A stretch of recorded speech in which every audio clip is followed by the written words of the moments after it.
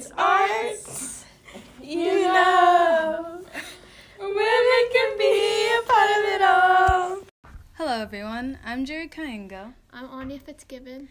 And we are doing a podcast about women in the arts, and today we're interviewing our teacher, Lisa Diver. Hello, Ms. Diver. Hello!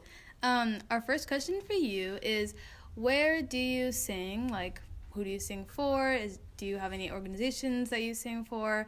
And I guess just how long have you been doing the arts? How long have you been singing? Sure. So, I think I've been singing for as long as I've been alive. I grew up, my grandmother was a concert pianist through Peabody University, and so she was the first one that taught me how to play the piano. So I'd say growing up, music has always been in the family and around my life. I think my parents would say that I was singing too much as a child and too loudly. They always say that I was singing Jesus Loves Me at 3 a.m. in the morning just because, and that they would say Jesus is the only one that loves you right now. So I would be doing that from a young age. I would say my singing now consists of me singing at church, me singing here at school as a teacher, and then pre-COVID I was singing with a choir, a professional choir. We could do that, but it's no longer happening after the pandemic hit and coming back. So, wow. Yes. Okay. The second question is, when did you first get into the arts and why do you stay with it? I think I realized that was where I shined, or not necessarily shined, but that's where I found my passion. I think everybody had different areas, etc., but the arts is where I could come alive. I always say here that in middle school, I call those lovingly the dark ages in my life, but music and the musical is kind of what saved me and got me through. Mm-hmm. And then I always kind of knew that I wanted to be a teacher of some sort growing up.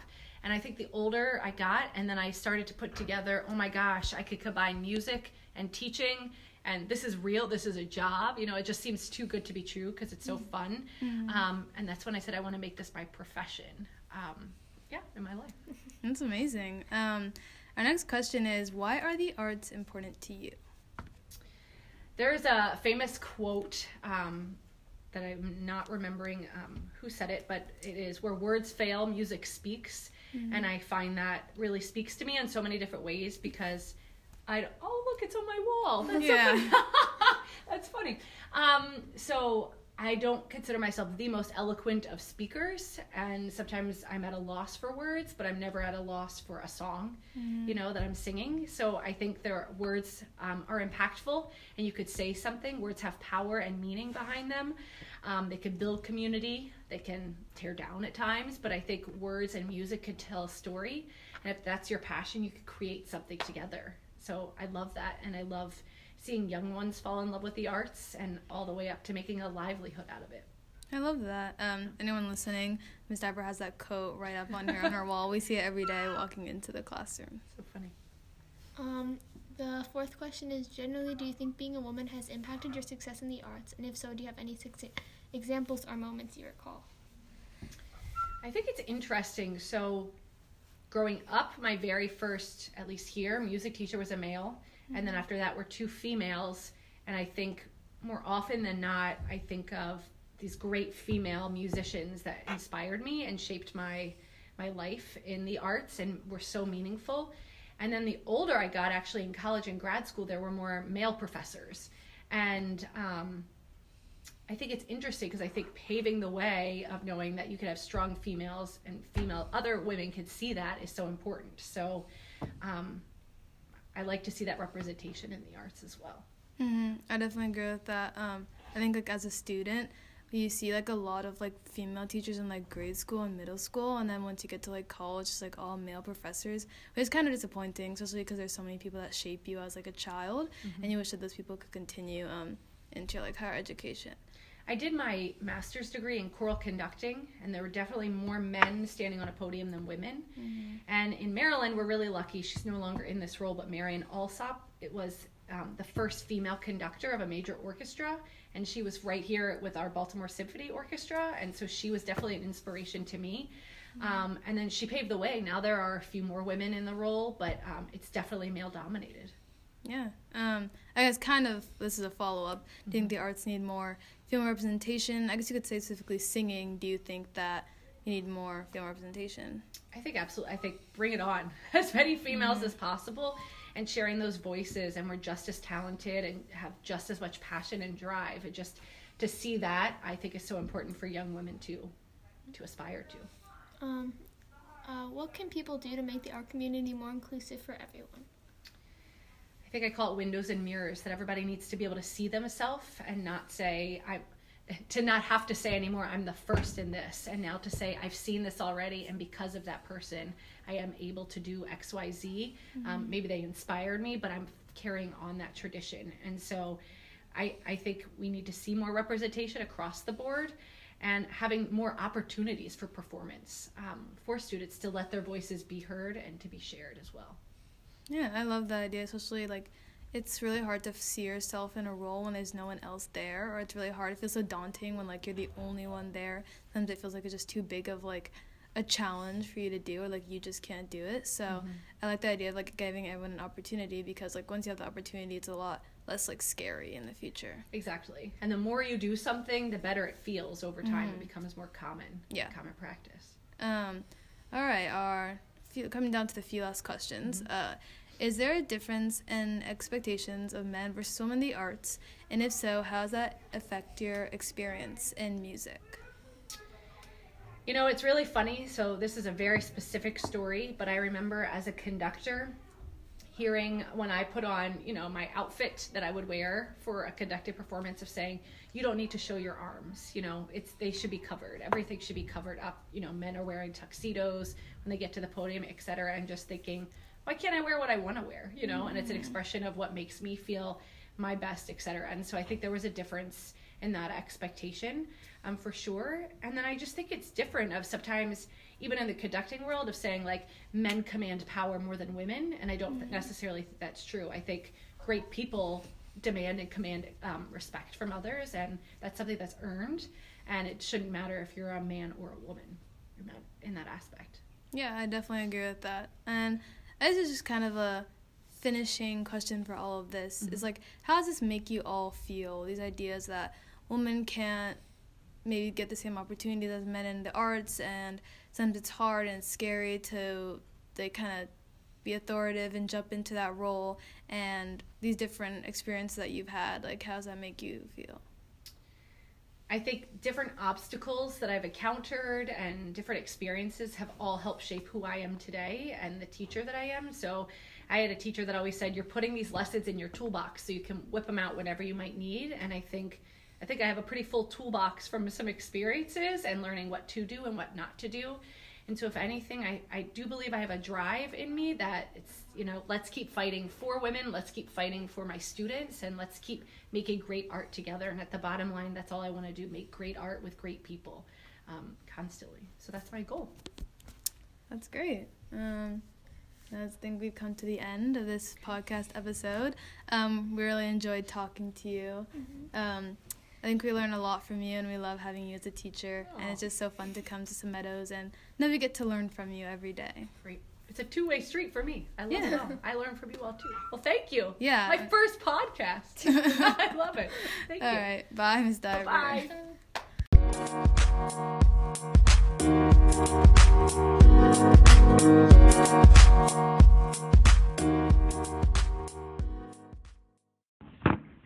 Hello, my name is Erica Heingo, and I'm interviewing my friend and dancer, Claire Bachman, for Women in the Arts. So, Claire, first of all, where do you dance?